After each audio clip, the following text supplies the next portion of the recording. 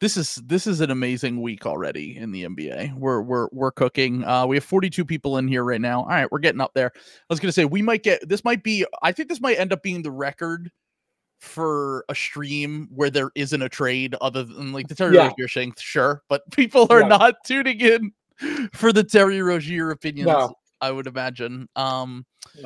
So yeah, very fun day in the NBA. Let me just tweet real quick that we're live.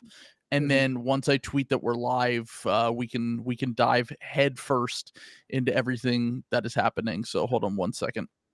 Bum, bum, ba-da, bum, bum, bum.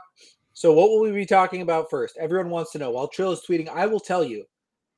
Like a Dragon, Infinite Wealth releases this Friday. Kiryu is back, and so is Ichiban. Let's go. New.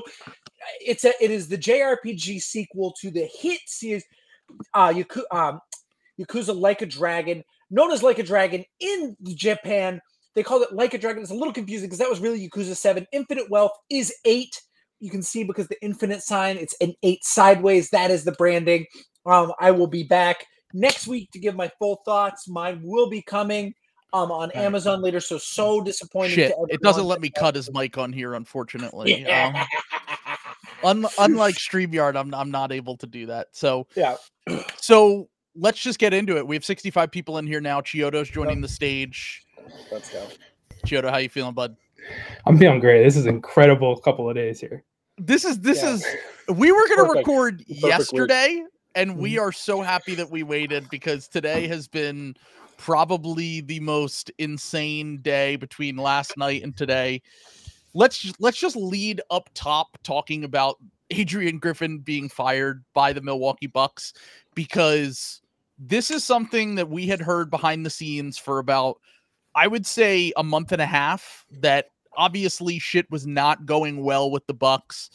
Griffin and Giannis clashed. Griffin and Dame clashed. More recently, Griffin and Brooke Lopez and Pat Connaughton clashed. See, where are you getting this? I had no idea. I thought Terry Starks just left as a bit. I thought he was goofing. I thought he was doing a goof. Yeah. Like, man, that's such a... It is very funny that this is like, man, this guy might be kind of a bozo. It's kind of crazy to like hire this coach guy that doesn't really have... I was telling Joe before this, the funniest thing is that he has a 69.8 winning percentage, which almost certainly has to be the highest winning percentage of any coach ever fired. I feel like it is. What would even be close? Like, the only thing I think of was like Ime Udoka. I think he has the fourth highest winning winning percentage in NBA history, just generally as a coach. That's so funny. I said this is like best case for him, because now he's going to be like a martyr, and everyone's going to be like, oh, this poor guy got fired at 30-13, and the Bucks are going to like suck. They're going to embarrass themselves in the playoffs, and everyone will be like, this poor guy, they blamed it on him, and he'll be the Mavericks next year. I'm on my phone, so let me know if this is completely unlistenable. And you're good. You're good. Yeah. So we have Nihilist Bucks in the house as well. Mr. Gregory Smith, on the ground reporting. So, from what we gather, Adrian Griffin fired. Adrian Griffin fired after. I just want to put this out there. How bad are the Pistons that you almost lose to them twice? Not even lost. They won the games, but you almost lose to them twice. He's coming off back-to-back wins, and he is getting fired in January. Like you said, what are they? 30-11 is their record? 30-13.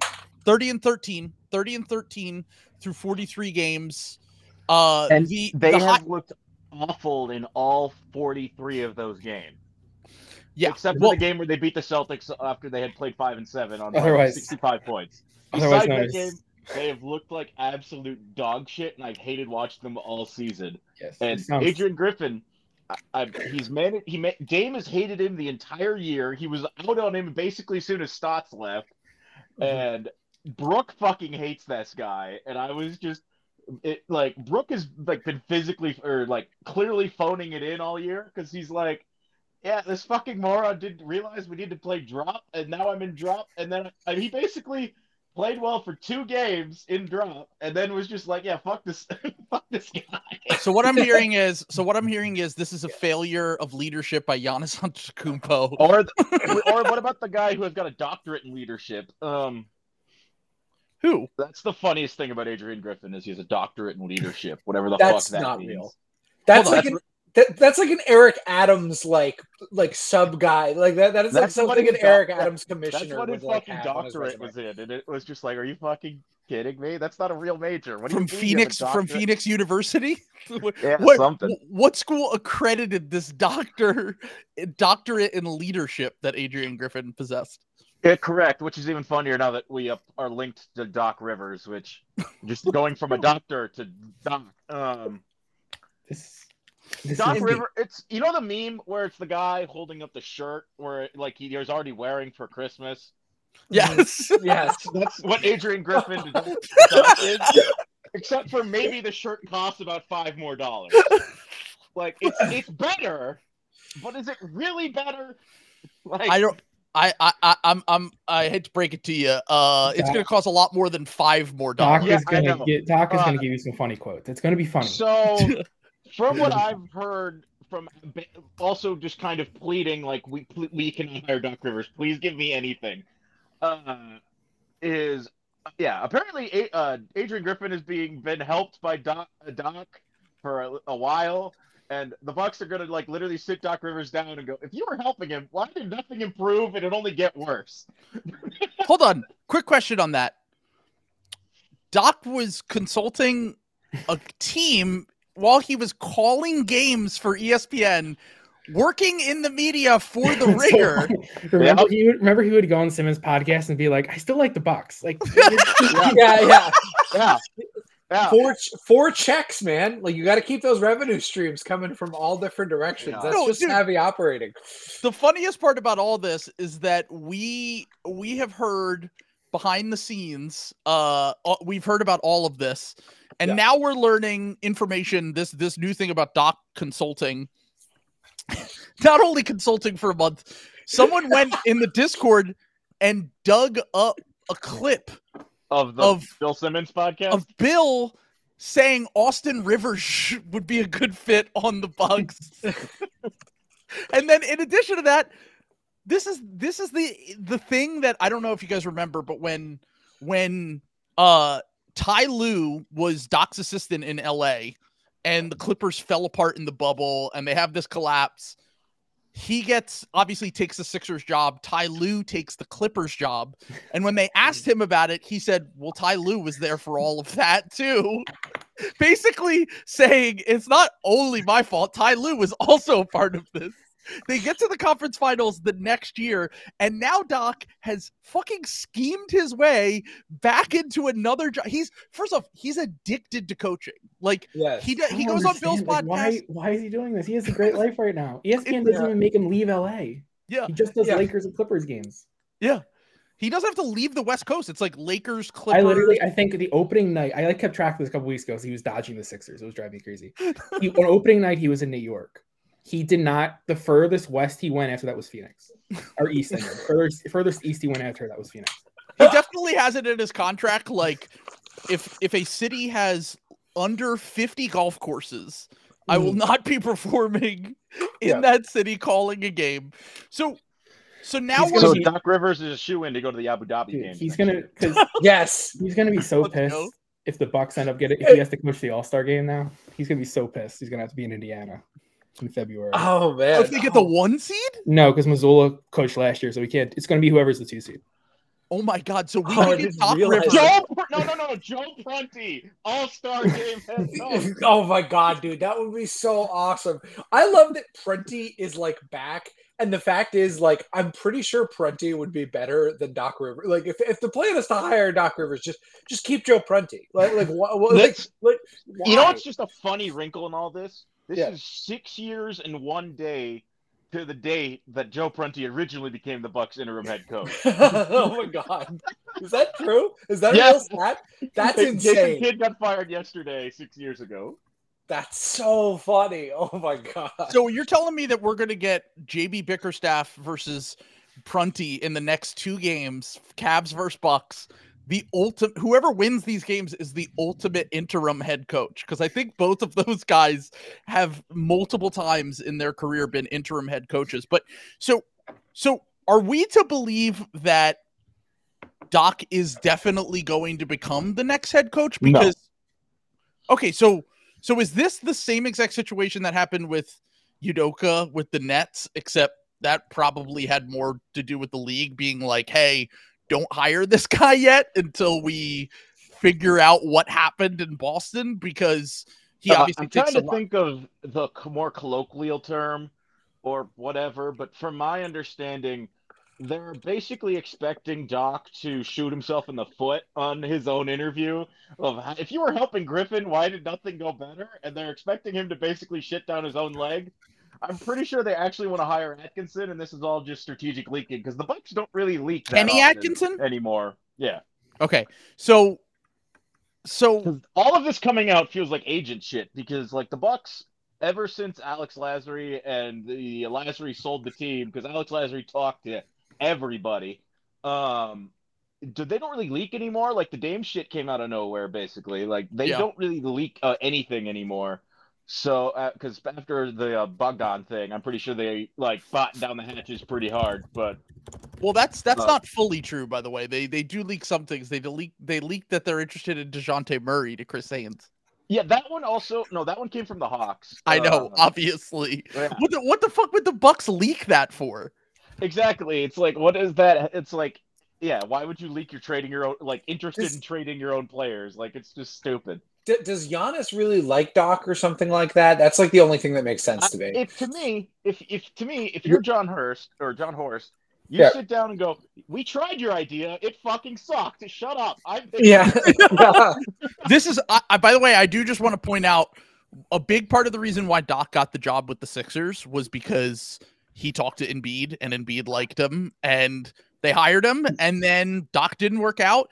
And Morey said, I'm hiring my own coach. And they asked him, will Joel have a say? And he said no. And he hired Nick Nurse, who, by the way, Giannis also could have hired, but he didn't want to play for Nick Nurse.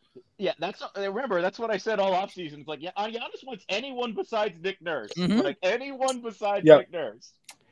And now the Sixers are 26-5 when Joel plays with a 12 net rating. He probably would have worked wonders for the Bucks. I do just want to add on top of that, everything you said, NB, about that from the offseason is pretty much coming out now. It was less about let's hire Adrian Griffin and more about let's not hire Nick Nurse, which is like the dumbest way you could approach this. Like, well, he's the only other guy we interviewed, so let's hire this guy who, by the way, worked under Nick Nurse. And I see people pointing out in the comments the Nick Nurse coaching tree, and it's a dying tree because all of his assistants have been fired halfway through their season, except for Chris Finch. But I also want to point out that is the case with Bill Belichick in the NFL. I was just going to say, there's a Matt Patricia coming out officially now that the Bucks front office basically bent the knee to Giannis for Griffin to sign the extension, and then hired Terry Stotts to basically like Stein is literally basically put it in his article. Yeah, Stotts was the head coach, but they just also were like, well, when Griffin flames out, because we didn't really think he's very good, we'll have our interim right there. And he left before you could even fucking do it. Yeah, exactly. That's so funny. That's some real like little finger like shit, like hand of the cat. That's like Game of Thrones shit, where it's like they were like, I don't know how many Bucks games you guys have watched, because why would you watch them? They're miserable to watch. Yeah, I watched them and it's been awesome. Yeah, it's insane how you have a team with Giannis and Dame on it and it looks like shit. Well, obviously Dame hasn't looked like Dame, but also Dame's kind of been phoning it in because he's wanted Griffin fired for 3 months now. But that's cope for me because Dame has just looked not like Dame. Yes. He occasionally will just randomly show up, and it's like, okay, where's this? Just like 80% of this. I mean, it's obviously his 1% is better than Drew on offense, but yeah, obviously the drop in defense. That's just, I don't know. This season's been a disaster, and at least it's trending upward now because anyone will be better than Adrian Griffin. Oh, So. you see, hold on. I would not just say that. Hold on. No. Hold on. Let me say something. This is exactly what I said when they hired Matt Patricia for the Eagles. When Sean, by the way, you are the 2023 Eagles. Bad news, man. You're gonna finish 40. You're gonna finish 47 and 35. Like, all right. Yeah. And that's what I was gonna say is like it's the fact is that it actually hasn't been that like everyone with like eye test wise is like I don't believe in the but the fact is the results have actually still been pretty good. They're still in striking distance of the Celtics. They're still the number 2 seed. They're still the second best team in the NBA. Yeah, and then we have the worst defensive rating in the league. Yeah, this is so obviously 20. Like I just cannot. It's like so obvious. Like we have been winning games solely based on talent, like just because we have Giannis and Dame and Brook. And you're literally describing the Eagles a month and a half ago. Like we were all like, it's fine. We're 10-1. We're clutch. We win these games because we're clutch. And not because we have DNA of winners and because we're more talented and we outwork and out hustle the other teams. And then I'm watching Drew Lock beat us on Monday Night Football, and I'm like, wait a minute. You guys are gonna finish 47 and 35 and lose to the Pacers, lose to the Magic in the play-in.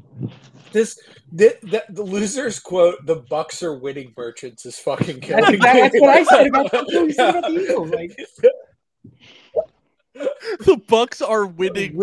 You're winning close game merchants. Just winning merchants. They're just winning games. So. Unbelievable. Giannis going to a press conference saying a bunch of nothing like Jalen Hurts. I mean, come on.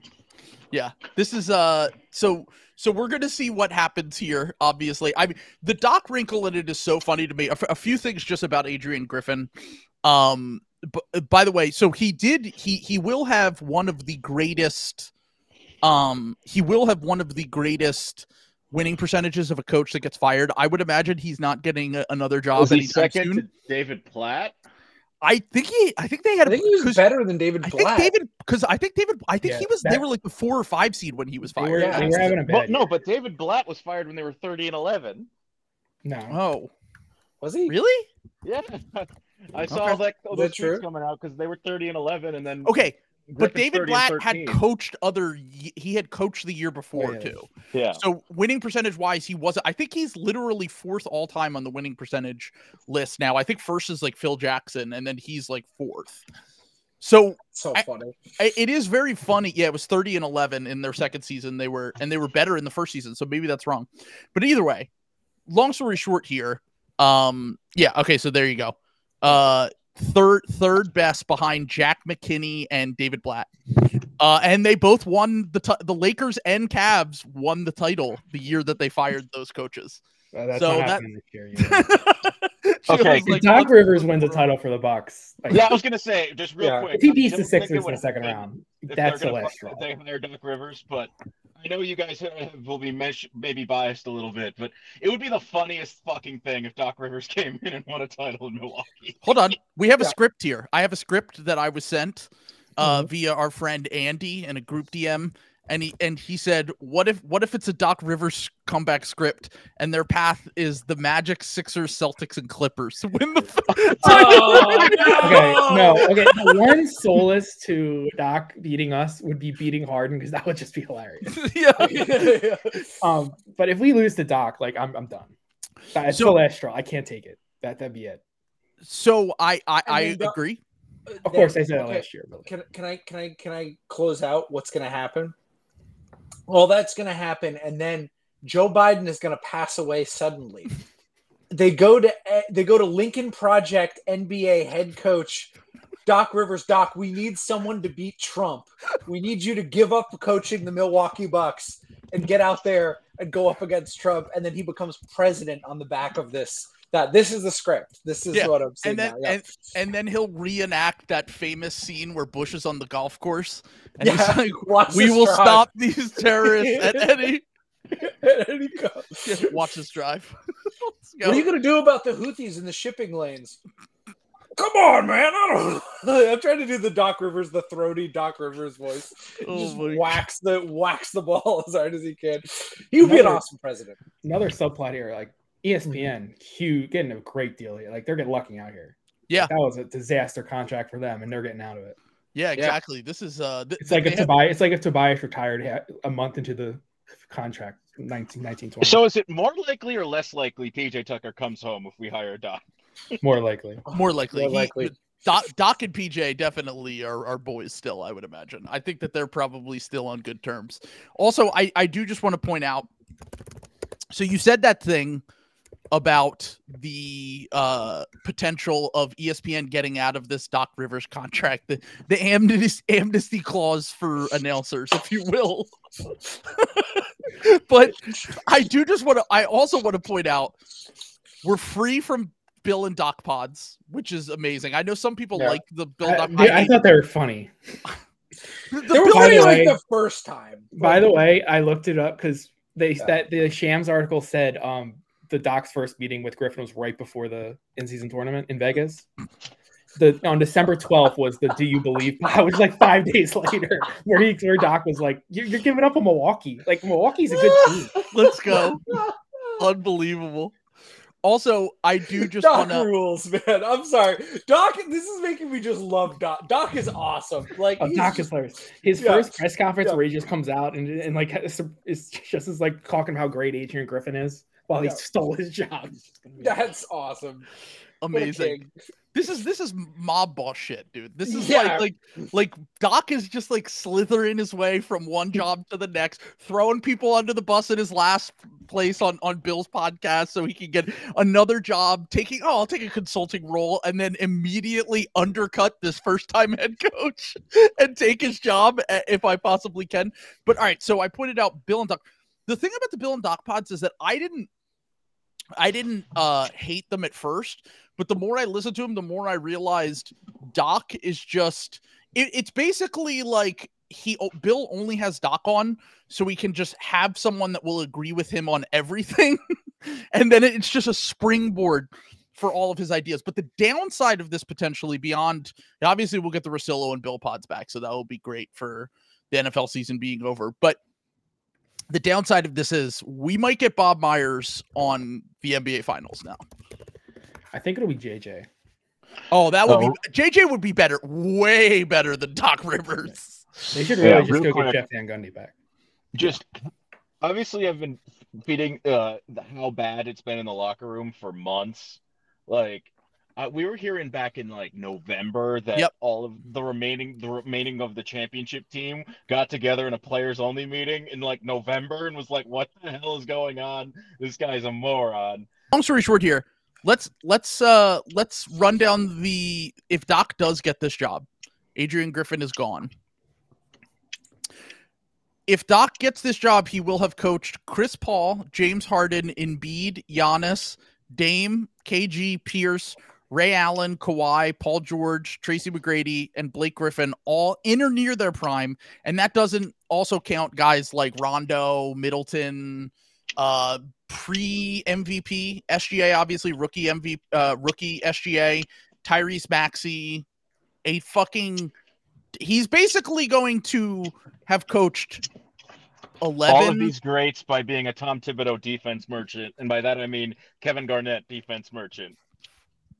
Yeah. Doc has basically made a now potentially 20-year career, because I would imagine if he does take the job, he's going to get a few years with the Bucks, a potential 20-year career after winning the title in 2008. Just a Hall of Fame bag getter. And from the Sixers end of this, the implications here that are involved, the Sixers, if he takes this job, the Sixers don't have to pay the rest of his contract, because right now they are paying his contract for the end of this year and for next year because he had a 5-year guaranteed deal. And since he took the ESPN job, it's technically not a basketball coaching job. That basically means that the Sixers get almost the equivalent of the mid-level exception available in terms of, like, the ownership might be willing to spend a little bit more is what I'm getting at. I have no idea how this works, and I'm sure the fine print is very quick, but it would be, or very well defined, but it would be so funny if he didn't get the job, but the Sixers also got out of the contract due to his shadow, like, consulting with Adrian Griffin. Oh, I didn't even think of that. But anyway, fellas, I gotta get to the gym. So enjoy the rest of the pod. Have fun. Take care. This man is gym bound. I just think that, so thinking about that, because he's also going to lose the ESPN money. Why would he wipe out 2 checks? There's no amount of money the Bucks could pay him that would make it worth his money. Like I thought he had accepted, like, this is the life. Mm-hmm. I don't get it. I don't get it. He's miserable when he's coaching. Like, he's miserable. He from what his daughter said on Bill's podcast when she went on like a little over a year ago, where she was like, he really likes coaching. He's literally a grind set guy, dude. Like, he's addicted to like being in the public eye, but like this is that's why I thought the media career would be perfect for Doc, because it's like, oh cool, I get to do all of this. I get to go to the games, I get to call the games, I get to have all the attention, and I get to work in the media. You know, I go on Bill's podcast, I go golf, I do whatever with none of the work. But the reality is he wasn't doing shit when he was coaching either. Like, that's the bottom line on this, is that, like, what is he, if he takes this job, he's going to be doing the same amount of work that he's doing on his current jobs. Yeah, he doesn't. He needs to coach Kevin Durant. Like, they just need to do a Vogel. Like, they just need to send Vogel to the Bucks. And just let Doc coach because he and Durant are 2 perfect mirrors. They're 2 of the same. Also, like my buddy, who always will just be with like the most beautiful woman, but also just actively destroying his relationship every chance he gets. And the second he's single again, is like, I gotta get back out there, man. I can't take being single. It's like, bro, you just did this. Like, he and Durant, they all have the same grass is greener, like fucking nightmare, like designs on everything. They're so funny, man. Like, this is what dreams are made out of. I gotta say, it was a really rough day for me. I was really dreading this podcast until the Doc Rivers report dropped. Like, even the Adrian Griffin getting fired, but this is just so perfect. I thought, you know what it feels like with one Woj tweet or Shams tweet, whoever it was, and it's like, oh my God, we just made the conference finals. like, it was the greatest feeling ever. I think it's the greatest Shams bomb ever, honestly. I was going to say, so the first reaction was, wow, obviously everything we were hearing behind the scenes was true about all of this. All the players hated Adrian Griffin, whatever. And then about 5 minutes passed, and I was like, that's crazy. Then the Doc piece comes out, and I laughed so hard that I give myself a Charlie horse. And my cat came over because I was in pain and was like, are you okay? I was like, this is the hardest I've ever laughed at a news story ever again. It is the peak of the Lindsay and Tobias. Well, did it work for them? Yeah. Let's try. Like, it might work for us. Like, this is the definition of insanity, potentially bringing in. Okay, so bringing in Doc halfway through a season when everyone hates each other already. like I know it was probably mostly the players against Griffin, so that will solve itself by like just removing him from the equation if they butted heads or whatever. But if your vibes are already bad, bringing in Doc, it's going to go one of 2 ways. It's either going to be they win a bunch of regular season games down the stretch, and then Doc does his thing in the playoffs, which, as Rasheed Wallace pointed out on his podcast, Rasheed Wallace was like, Doc doesn't make adjustments. Doc leaves it up to the players to make adjustments. And it sounds, that's exactly what happened with Adrian Griffin. Like, it doesn't sound like it's all that different from what happened when NB was saying about like the Bucks not running drop coverage and them having to change it. And then the other way this season could potentially go is Doc comes in and the team shits all over itself, and then Damon Giannis asks for a trade after the season. That's like kind of how I see it going. They need to stay at the 3 seed. That is, I need them. I need it so bad. In the second round. Yeah, I will be so devastated if they fall to 4 or 5 and the Celtics get to kill them. Like, oh. Well, that's who would get past them though? Cleveland. I don't know. They probably won't happen. Yeah, like, I'm worried about a 2023 Eagles collapse here. I wouldn't say that that's not likely to happen. The Bucks have one of the hardest remaining schedules in the NBA, and the Cleveland and the Bucks play each other this week. If the Bucks lose both of those games, the Cavs are in the 3 seed. The Sixers will be twice. Yeah. Look at the Cavs have won a ton of games recently. If the Bucks are the 3 seed and the Heat or Knicks are the 6 seed, like the Bucks are going to lose that. That's the thing, is that with this new Eastern Conference, with like teams like the Pacers, the Knicks, the Heat being in the bottom, it's not a Mickey Mouse guaranteed second round anymore. And for teams that have like look, firing Griffin might help some, sure, because the vibes being bad on top of everything, but like it's not going to make Malik Beasley and Damian Lillard elite perimeter defenders. And like their whole issue all season has been defense. Like I saw articles coming out about, oh, Dame didn't feel like he fit in Griffin's scheme. And I was like, his offensive scheme is clearly not the problem. Like their offense is totally fine. Their defense is 22nd in the NBA right now. They can't guard fucking anyone. And that's kind of why the fact that they win these games is, like NB said, it's all based on just their talent dragging them across the finish line. And when you get to the playoffs and teams can nitpick on, who we can attack, how we can slow down your offense, all of those things aren't going to work nearly as well. So they have a lot of things to fix in 3 months. Like really, like they need to use this time to fucking figure out, like there's just not, teams need like a whole season to figure this shit out. Like what the Ty Lue thing being the historical example of him coming in and whatever. They had LeBron, like peak LeBron. Yeah. They had peak LeBron James on a team that I know that the Bucks they've massively outperformed their net rating is what I'm trying to get at here. Like good teams, even if the vibes are bad, take care of bad teams.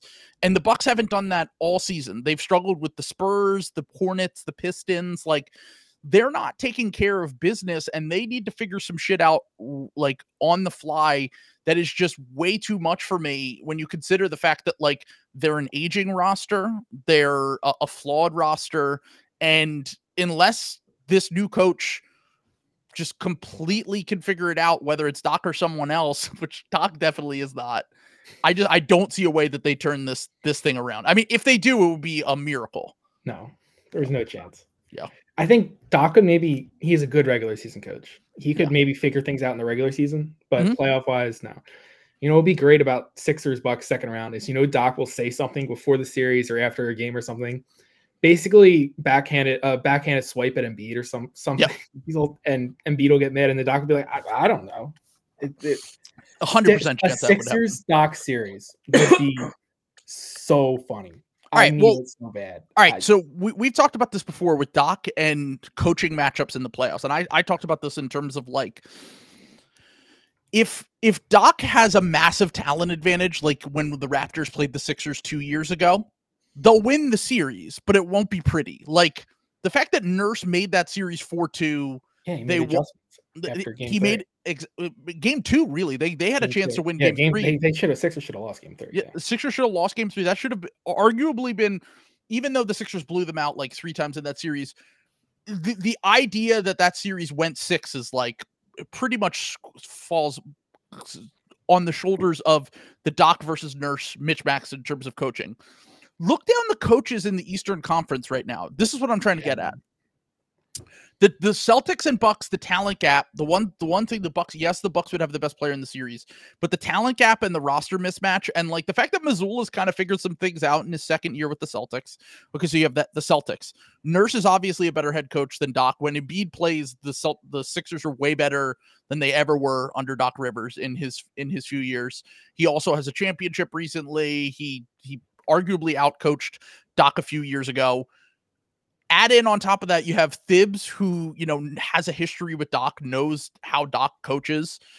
Rick Carlisle, Eric Spoelstra, like the coaches, there isn't a single coaching mismatch that he might have in the Eastern Conference, except for maybe if they play the Cavs with JB Bickerstaff. And Bickerstaff has seemingly figured some things out. Maybe it is due to the injuries and a hot streak, but it seems like he's kind of been coaching them up more so this year. So if the Bucks hire Doc, the mismatch for coaching, like you have to have hope that the Bucks talent just wins a series for you is what I'm trying to get at.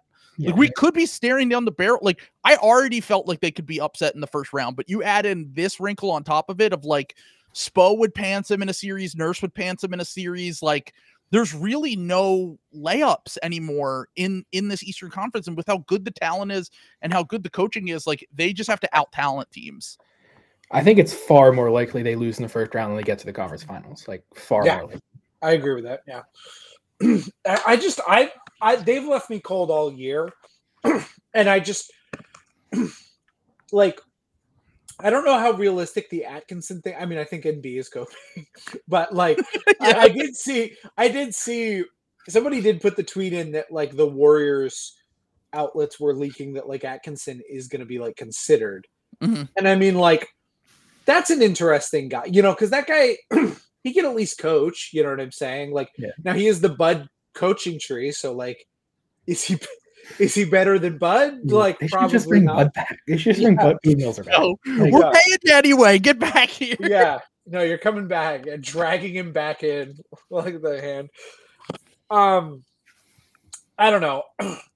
I just don't think. I think this just basically confirms they're dead in the water. And like, you know, there's the first round is not going to be easy this year. There's not going to be an Atlanta Hawks or a Brooklyn Nets in the first round this year. The Magic will get smoked by the Celtics. Yeah. That's the only one. Yeah, like they're a little frisky, but like you guys will smoke them. But I don't know. I'm not sure about that. I'm not doing a bit. Magic's offense. The Atlanta Hawks took the Celtics to 6 last year. That team was dog shit. That was one of the worst first round teams I've ever seen in my entire life. The Celtics, honestly, like the Bulls could be the 8 seed. Like the Bulls could beat the Magic in a game, playing a game. I don't know. I'm just the Pacers, the Cavs. These are all like legitimate teams. You know, like even the Knicks, the OG Anunoby Knicks. Like there's a lot of like good teams. If you're the 2 seed, you're gonna have to play probably the Pacers or the Heat. Yeah. In the first one. Yeah, and the Heat, the newly revamped Pacers and Heat with Pascal Siakam and Terry Rozier being added halfway through the season. Like I just think that the talent level is much different than it was before. The coaching in the Eastern Conference is way better. And look, I agree with you that I think that if the Magic could be a team, I think that they'll get smoked if they play the Celtics or the Sixers in the first round. It's also not over yet, by the way. They could still add a guard that will make them substantially better. That's the thing that I'm kind of holding on to hope that they wait until their off season. If you look at the way that the Magic's books are stacked right now, they have a lot of contracts they could either pick up player option wise in the off season, or they have a lot of non-guaranteed, like Isaac and Fultz have non-guarantees on there. They could just guarantee Ingles, Isaac, Fultz, all those guys, and have tradable salary again next year and make a more minor move in season. Maybe go get, like, I know our friend Vagberg, who's a Magic fan, has been wanting them to go get like Tyus Jones or something like that. That is just like not a huge needle mover, but like just is a competent ball handler that will help their offense make a little bit more sense, because especially with Franz out, but like even when they were healthy, their half-court offense can look absolutely terrible against them. Last thing on Adrian Griffin real quick. I know Sam hates when we use betting stuff, so I'm not going to harp on this too much. But the Bucks, we're going to have to at some point. Like, the money will come back, and I'll have to pretend again. So the Bucks had the second worst record in the NBA against the spread this year. They were 16-27, which tells you basically similar thing to the net rating thing. They lose a lot of games, or I'm sorry, they win a lot of games that should be blowouts, is what I'm trying to get at here. Like they're barely beating these lowly teams, and that's something that they'll need to figure out here with this new coach. And that's where I'll leave it. I think funny enough, the only team that is worse against the spread this year is the Atlanta Hawks, who have future Sixers DeJounte Murray and Bogdan Bogdanovic on their team. So, all right, so let's talk a little bit about Sam's favorite topic. Joel Embiid dropped 70 points last night against the San Antonio Spurs. An incredible achievement. Chiodo, we needed to have you in the house for the Embiid legacy talk, because, by the way, people got mad at me a week ago, 2 weeks ago, whenever I said this is the best Sixers season in history. What do we even have to argue now? Like, first of all, like, I think people get confused with the Wilt stuff. Like, he was only on the Sixers for like 3 years. Most of his Philly was on the Warriors. Yeah. Yes. That's why he didn't have. Yeah, that's why he doesn't have all like he has a ton of records, but you are correct in that. And like I personally don't count Wilt. Yeah, but even if you do, like, he was only on the Sixers for 3 years or something. Yeah. And I also just want to point out, as many people have over the last day, when you're talking about all these stats from the 60s, go watch 60s film, because they barely had half-court offenses. They were just running up and down the court the entire goddamn game. Embiid played in the 60s. They would have banned basketball. They would have said, like, you can't do this. And basketball, like, they would have said no. The government would have shut it down. Yeah, they would have said nope. They would have said no one over 6'10" can ever play basketball again. It's an unfair advantage. Hockey would be the only winter sport. We'd be doing a puck podcast right now. Was that true what Brian said in the early 60s? Off-ball fouls were 1 free throw and the ball back? Probably. That's insane. Like, can you imagine how unwatchable that would be in a fucking game? Dude. Like, oh my God. Dude, not only have the rules changed, but like, yeah, like Will points out in the comments, forget Embiid, just drop Karis LeVert back into anyone. Just put Shake Milton back there. I think I have a tweet about if Shake Milton played in the 60s, every award would be named Shake Milton. Yeah. We would be instead of the Bill Russell trophy, you would be getting the Shake Milton trophy. The Shake Milton trophy. The Malik Milton trophy. When people try to act like Bill Russell is like a top 5 all time, he was a 6'8" center who could no offense. He would not. He's like Montrezl Harrell. No, not Montrezl Harrell because he had no offense. But like, I was gonna say Amir Johnson. He's Amir Johnson. That's what he is. Bill Russell couldn't have put up a dominant performance against the Wemby. He was a 6'8" center. Brand news, man. Bill Russell is not shopping Embiid. Come on. Although with Embiid's history with 6'8" centers, yes, Al Horford. Scoreboard. If Joel Embiid were better than Bill Russell, he would simply win more MVPs than him. 11 rings. The 11 rings don't count. They don't count. 11 rings when there were 8 teams in the NBA and there was like one other good player. Come on. We can divide. We'll divide it out. Will was the biggest loser of all time. Yeah, so the guy only cared about himself. Like, literally, he's the biggest loser of all time. So newer rings count for 3 times what Bill Russell's rings still count for. He's still a 3-time. I'd say like 10 I would times. say post 1990. Yes. Actually, no. I'd say 22 times more because there's 22 more teams. Wait, what was the last Celtics title? 86, 87, 2008. No, before. Oh, 86, yeah. Not during my lifetime. 86. Okay, I would say from 1987 on. Yeah. But anyway, the point on all this is let's compare him. So we're in the Russell era of the WNBA. You're not. The Russell era of the WNBA was like 20 years ago. Caitlin Clark and Paige Beckers are like the Magic Bird era. We're in the Magic Bird era. Oh, that's a good question. Yeah. That's a good point. Yeah. Yeah. I can't wait for Caitlin Clark to come out next year, man. I'm gonna be like a LeBron stan. I want the Sixers to sign her. I'm gonna be a LeBron stan, but for whatever, like, Caitlin Clark fucking team. I'll be Indiana like Fever. So annoyed. Yeah. Philadelphia's gonna get a WNBA expansion team like 3 years after all these people come out. It's gonna suck. It's gonna be annoying. The talent always gets better over time, though. So yes. We just have to wait for our version of this in a few years. So that means the Jordan's coming out in like 5 years. Exactly. Yeah. So back to the Embiid game. I just want to talk a little bit about the season that he's putting together. This is the first player in NBA history to score over 50 points per 100 possessions. 51 points. Harden, I believe, has the record right now at 48 per 100. He is also currently averaging the most points per minute in the history of the NBA, coming off of this 70-point performance. Fans are really bothered by what I said about Bill Russell. They'll get over it. They never watched him play. So if they're in chat and they watched him play, good for you for knowing how to use playback. But also I did, like, beyond just like the season that he's having, obviously, let's talk a little bit about the game last night, Mike. You were locked in from quarter one. Almost immediately, I could tell like he's gonna. My goal is 60. Like I've been dreaming of the 60-point game all year because he had 59. Mm-hmm. So I was thinking 60. There was a point I would say when he went on that run in the middle of the third where he had like 10 points in like 2 minutes. I was thinking 82. Yeah. Daniel House had other ideas. I really was losing my mind. Like the one open three, like I was like, fine, I guess I get it. The one where him and Embiid it was 2-on-1. He looked off Embiid. Like, what are you doing? Hold on. He looked off Embiid, and then he got 2 free throws, and he missed both free throws.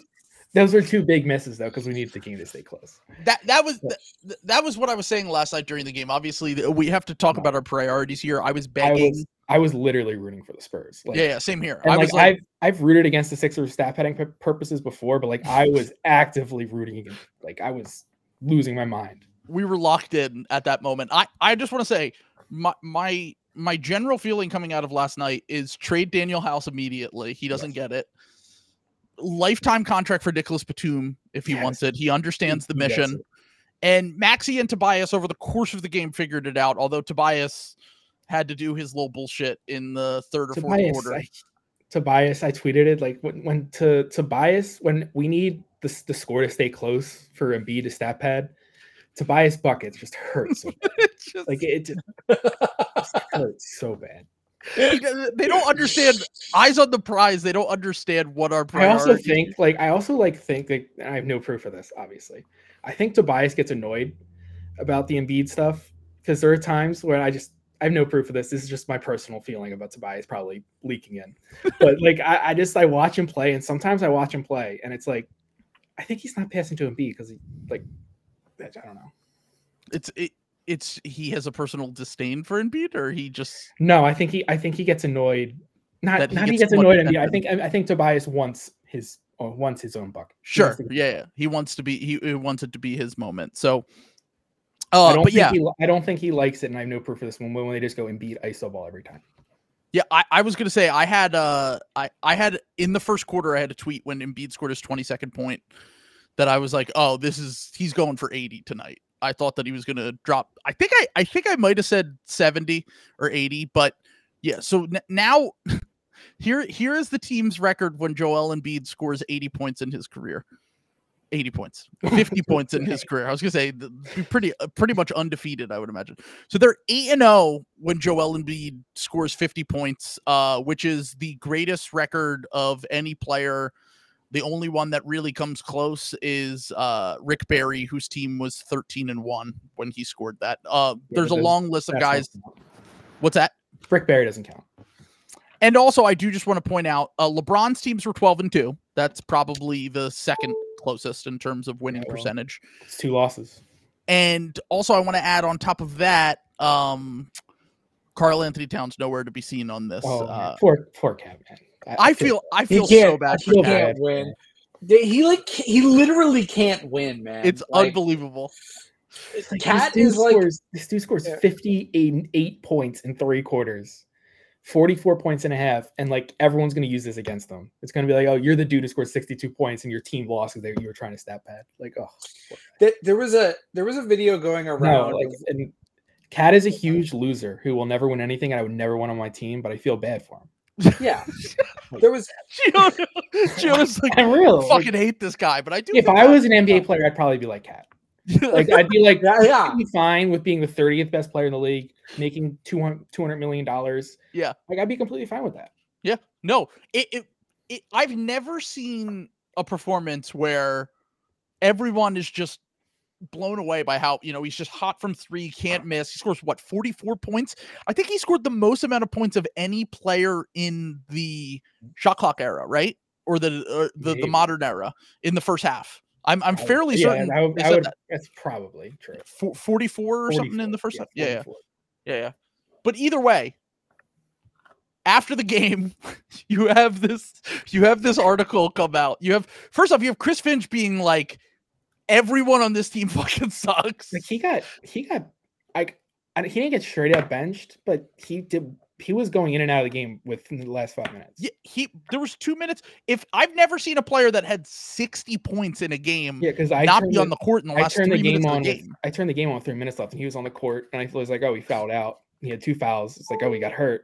No, he's just benched. Like, and Anthony Edwards said afterwards, at halftime they all got together and they were like, we're gonna get Cat 100. It's like a 5-point game. This genuinely feels like this feels like a nightmare that I would kind of have, where I'm like going for like a 60-point game and I'm like excited afterwards, and then it's like coming out in the media that like my coach fucking hates me. Everyone's making fun of me. Another guy had a better game earlier in the night. Yeah. So my game didn't even fucking another guy who you hate. Yeah, that you hate is Also, they found out about Embiid's game in the third. They were like, "Oh, Embiid has whatever 60 59. And 59 in the third quarter." So they were like, "All right, we got to get Cat past that." And then in the third quarter, there's these highlights going around of Cat just trying to drive to the basket and turning it over and turning it over and turning it over, getting fucking destroyed on defense. It's just, like I said, he's probably the most tragic figure in the NBA, and I do feel really bad for him in terms of just like you said, he can't win. He is a loser. Like he doesn't, like he's fine with being a loser. Yeah. He doesn't want to be. Like there are guys who most guys who are losers are like they think they're above that. Like, you know, Cat's just wants to live his life. And unfortunately, he's the 30th best player in the basketball player in the world, and people have high expectations for him. Because he was the #1 overall pick, and he got one of the biggest contracts in NBA history. He is not built for a playoff run. Like he's not built for it. I mean, we were saying last night when he had 40 something in the second quarter, we were in the group DM and we were like, the bright lights are just going to kill Cat down the stretch of this game. I think I said when he had 44 that he was going to finish like 52. Got to 62. He really is super Tobias. Yes. He's like, what if Tobias Harris was more talented, but also was still Tobias Harris at the end of the day? It's unbelievable. Just he's just the peak of Tobias Harris. It's incredible. But yeah. Also, oh God, this is just he scored 61 and they lost. It's just 62 and they lost. They lost the Charlotte Hornets. It's unbelievable. But anyway, so yes, back to Embiid. Sisyphusian punishment, man. Like losing to the Hornets is bad enough, but you're like your signature game of your career coming in a loss to the Hornets is like one of the worst things that can happen to an NBA player. That really is like a Greek punishment of some kind. Like that's like the Falcon showing up to like rip his pancreas out every fucking day, like at the top of the mountain. Like, God damn. Yeah, I was gonna say I was watching the game and masterclass by former Sixer Shake Milton, who was an absolute disaster in that game to completely undermine Karl Anthony Towns. Huge game on the same night as Embiid. We appreciate it, Shake. We'll trade Furkan Korkmaz for you at the deadline. Yes, need that. Yeah, in order to make it up to him. Okay, so this is I'm just pulling up some more stats about Embiid's last 16 games. It is the highest game score, which Basketball Reference does, which is basically kind of like a all-in-one metric that they use. Number 1 is Embiid, and then number 2, 3, 4, and 5 are all Michael Jordan. So that's pretty good. Like I said, most points per minute in NBA history this season, most points per 100 possessions in NBA history this season. And I just want to like at a certain point, I know everyone's going to say, well, he has to win a title. He has to have a playoff run, all that. Okay, I understand.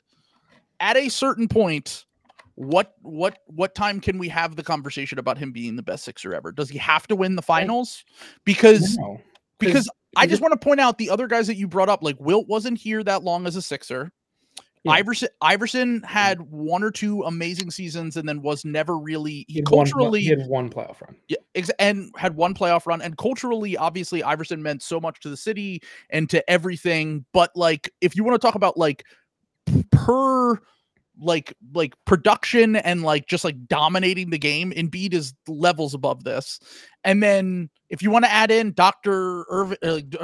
J, Dr. J didn't even have his best seasons with the Sixers. Like Dr. J was the second best player on the team that won the title. That's probably not true, but Moses was really good. I think wasn't Moses a back-to-back MVP coming into that year? Before he got to the Sixers, yes, but he wasn't. I mean, they were similar. Sure, I'm pretty sure Moses was better. But either way, if anything, just because it was 1983 and centers are more important. Fair, but either way, Dr. J and Moses, two legit MVP candidate players on the same team, along with Mo Cheeks, who made the Hall of Fame, Andrew Toney, who was an All-Star, Bobby Jones. Like, I know that the league, there were less teams, so it was more likely to have All-Stars and Hall of Famers, and you had to beat the Celtics and all that shit. Moses was MVP the year they won. You're right. I was wrong. I thought he was back-to-back MVPs going into that, but yeah. I thought he only won with the Rockets for some reason. That was my fault. But either way, Moses and Dr. J, incredible careers. They also got to play with another MVP candidate at their, near their peak. And you can make the argument because the path that they got there and they beat the Lakers and the Celtics and whatever. Sure, absolutely, you could make the argument. But like Barkley had his best season on the Suns. Like if you run down the list, there has not ever been a Sixer that had 4 straight years like Embiid is having right now. Second in MVP, and now potential back-to-back MVPs. I think Embiid's the best Sixer ever. Like I don't think it's close at this point. Like honestly, like who would it be? Like Wilt didn't play here long enough. Moses didn't play here long enough. Like Barkley's not better than him. Iverson's not better than him. Like Dr. J is probably. I think it's him or Dr. J. Yeah, and Dr. J got to 4 finals in his run. I believe even before they got here, he got to the finals. They lost to the Bill Walton Blazers. He absolutely had an amazing run. But in terms of just like at a minimum, he's by far the best regular season Sixer ever. Oh yeah, and Dr. J played 11 years with the Sixers. The last 3 he was washed. So Embiid's already played more seasons, meaningful seasons than Dr. J. I think he was 27. He was 27, when he first got to the Sixers. I was going to say, so it's not even like he's like you said, career long, playing his prime, majority of his prime. Like I said, he had really good seasons with the Nets before he got here. So I think in terms of this is at a minimum, this is the best Sixers career that we've seen. And I know the old heads might. And I think there's a difference between best and greatest. Like greatest Sixer ever. Probably Dr. J or Iverson. Sure. Best Sixer ever, best player, I think is Embiid. And I don't honestly, it's getting to the point I don't think it's close. If they won the championship this year or next year, and he has two MVPs, a finals MVP, all that stuff, the script gets completely flipped. And now we're talking about the only other guys from this generation that are in that category are Jokic and Giannis, and those guys are both considered top 25 players of all time. I was saying last night, if he wins an MVP this year, wins the title, let's just say this year, hypothetically, just say this year, so he caps off a season where he averages 35, 12, and 6 with his second straight MVP and a title. He is better than Giannis all time. He is. I'm sorry. And I would say Jokic and him are about even, and they're both top 20 players of all time. That's where it would land if he ends up winning a title. Now, he still has to win that title. Yeah, I know. It's a big ass, but if he were to win the title, he's better than Giannis. We're almost at a half decade now where Embiid is like a tier ahead of Giannis in the regular season. Not just better, a tier ahead.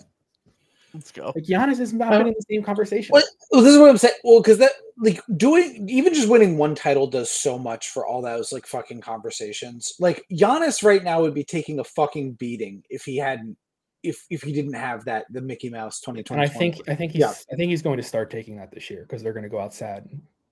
Yeah, people will actually take a serious look back at that title and be like, Chiodo, you're playing with fire right now. Throwing that. I'm playing. No one's gonna remember this in 4 months. I can say whatever. I can say whatever I want right now. No, Will reminds me of everything. By the way, yeah, I've been clipped many times. I've learned. Also, I've learned to do this. Yeah. My favorite comment through this whole stretch here was Bert's in the comments saying, Celtics fans are really bothered by what I'm saying. Wow. Hold on. Just saying.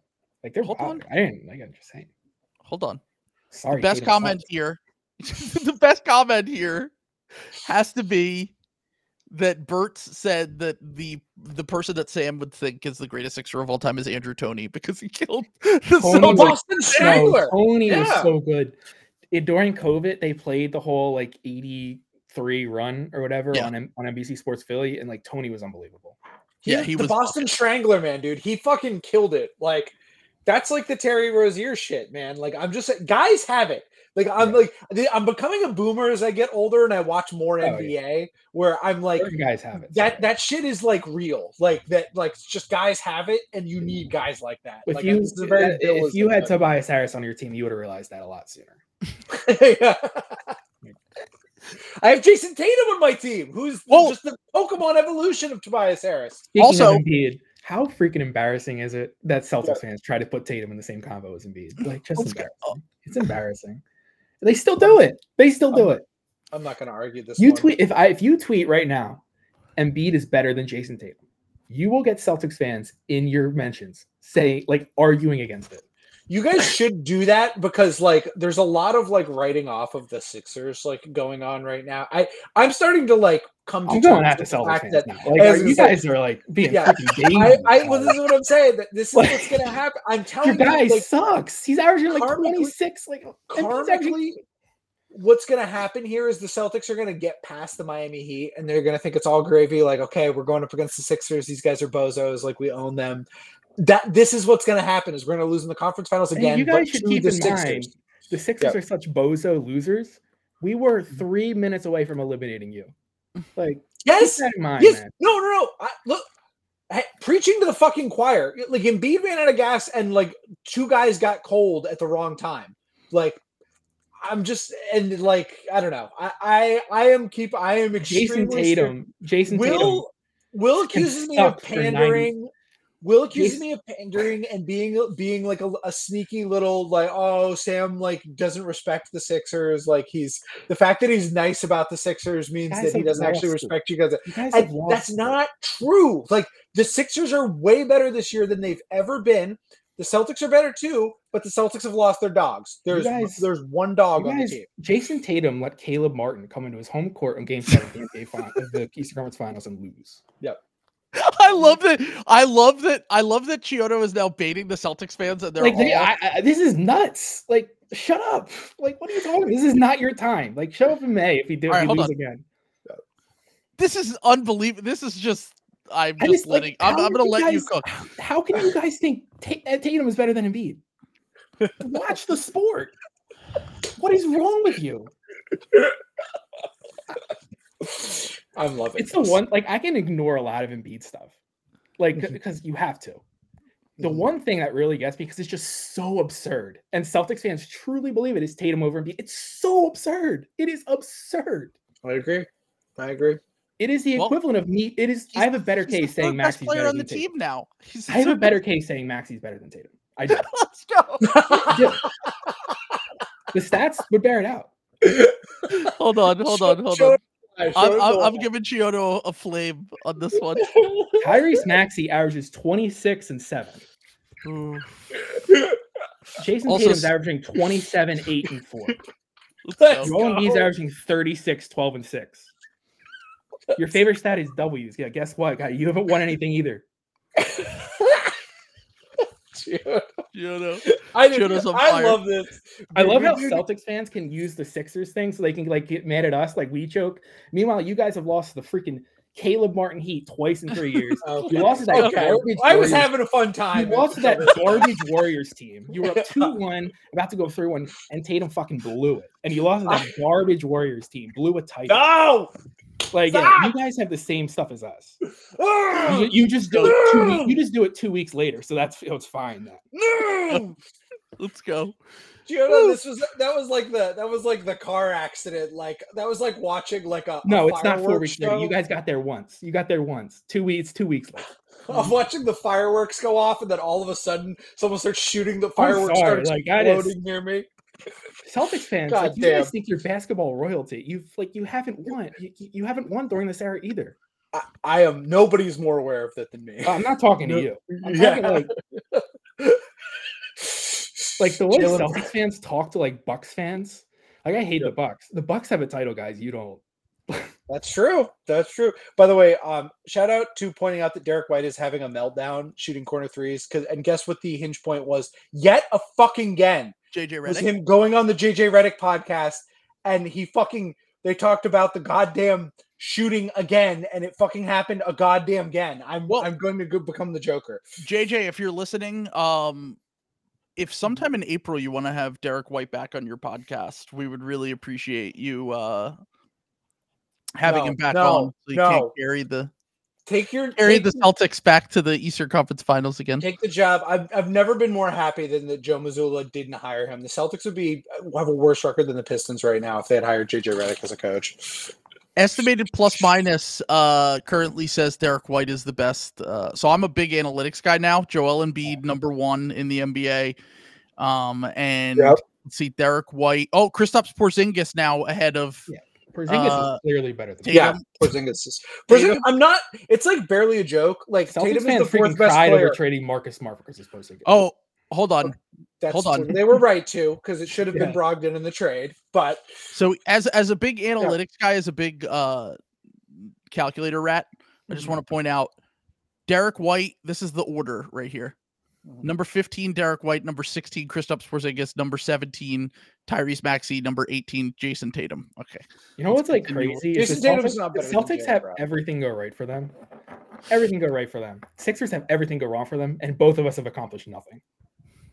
I don't know. Crazy. I don't know if I'd say everything has gone right for them. Everything goes right. Like, I'm sorry, but your 6-man rolling his ankle is not like the end of the world. Like, you're fine. I don't know. The Miami Heat double magic. Tatum is not better than Luka, man. Not even close. The Miami Luka is averaging 34 points a game. I can't. I every time Chiodo like starts slandering Tatum, I'm like, yes. And then when he broadens it out to the Celtics, I'm like, no. Jason Tatum is like the 8th best player in the NBA. It's great. Just accept that and don't try to put him on with the top guys. You put him on with the top guys, you're gonna get the Devin Booker. He's cooking on the Devin Booker. If you compare Tatum to guys in Tatum's class, like now this version of Kawhi, actually that might, but this version of LeBron, Anthony Davis, Anthony Edwards, Tyrese Halliburton, just compare them to those guys and you'll be fine. We love to see it. Tobias Harris. I'm not going to go that far. Let's go. I won't go. No. All right. You guys are saying I'm having hubris. I'm just calling you guys out for your hubris. You guys think you're like this basketball royalty. You haven't done anything either. It's true. Every time Celtics fans this year have been so angry that Sixers fans are like enjoying the season. Oh my God. No. Hold on. That's not just Celtics fans. That's all of the NBA. Like anytime I tweet anything, it's like, oh, LOL, the second round, blah, blah, blah. And it's like, I'm going to still enjoy when the best player on our team scores 70 points. That's the one, I don't get it. Like Celtics, like just shut up. If we're that much of a non-threat and you're that unthreatened by us, then you shouldn't care about us. Yeah, that's the tip. That's the tip. I'm worried. I think Celtics fans secretly Celtics fans are terrified.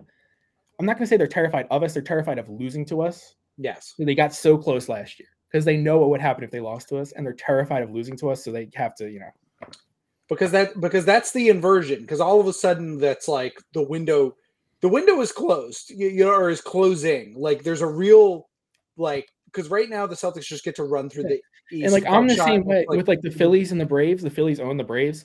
To be honest with you, I don't want to play the Braves in the NLDS this year. Like we own them right now. The only thing we can do is lose. Right. I get where Celtics fans are. You don't want to play us. The upside isn't. We have the upside. You guys have the downside. You don't want to play us. I get it. Mm-hmm. We have the best player in the series by far. It's gonna be it's gonna be biblical. I'm trying to. I really feel like that this is the things have aligned. What happened to the Phillies and the Eagles is like perfectly aligned for the Sixers, who have been. It would be so funny. The loser franchise to just be the ones who did it. I'm telling. There's a lot of evidence. There's a lot of the Trump getting elected. There's a lot of Hillary shit going on with the rest of the NBA. I just dream of a world where it's August and the Eagles are starting, everyone's like, oh, these fucking guys. At least we have the Sixers.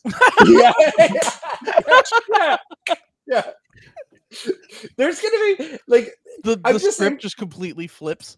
There's gonna be so many like people going back to tweets from like June of like last year where it's like Jalen Hurts has done miracles on me, and then being like, "What a bozo this guy was." I love you, Paxi. Like, you know, like there's gonna be like shit like that. Like, it's gonna be all right. It's gonna be awesome. Let's move on because I have some other questions here for Chiodo.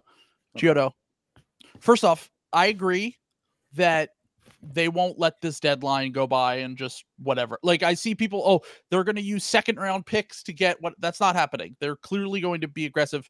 They have said openly, publicly to Woj, they've leaked, they don't view the talent gap between them and the Celtics right now as something that would be passable in the playoffs. They want to try to get better. They want to think about making moves to beat the Celtics in a series more so than trying to, make marginal upgrades. So, Chiodo, I need to know your guys at this deadline. So I have two. Okay. Oh, you have two? Well, I have two guys like above everyone else, like not even close. Yes. Number one is DeJounte Murray. Okay. He recently surpassed number two, and it was a shocker. I was not expecting number two to get surpassed, but DeJounte Murray is a superstar. He is the perfect complement next to Maxey. I mean, also, if we get Bogdan in that deal too, like. Oof. Do you just want to point out that on his podcast, Maxey apparently shouted out DeJounte Murray today? Yes. DeJounte would be special here. DeJounte's a guy who's built for it. He's built for the moment. It's game 6 of the conference finals. We're up 3-2 on the Celtics. Celtics fans are crying. DeJounte Murray comes in and he gets the job done. Let's go. Like, he's not, so I need DeJounte. If we could get Bogdan in that deal, I don't know if this is smart or not, but like I'd empty the assets for DeJounte and Bogdan for the DeJounte and Bogdan deal. Okay, so I keep seeing people say this about DeJounte being terrible in the Celtics-Hawks series. That's not true at all. They won. They won the fucking minutes that he was until the suspension game when Trey went on his heater. They were winning all of the DeJounte no Trey minutes and losing the Trey no DeJounte minutes. And also, he averaged like 25, 8, and 8 on like 60% true shooting in that series. DeJounte's like a guy. DeJounte was actually good in that's the only reason that I was like, okay, maybe he can be a better player than he has been. Yeah. Number 2, I don't know if we're going off DeJounte yet, but number 2, I'm very excited about. That would be Kyle Kuzma. Let's go. My God.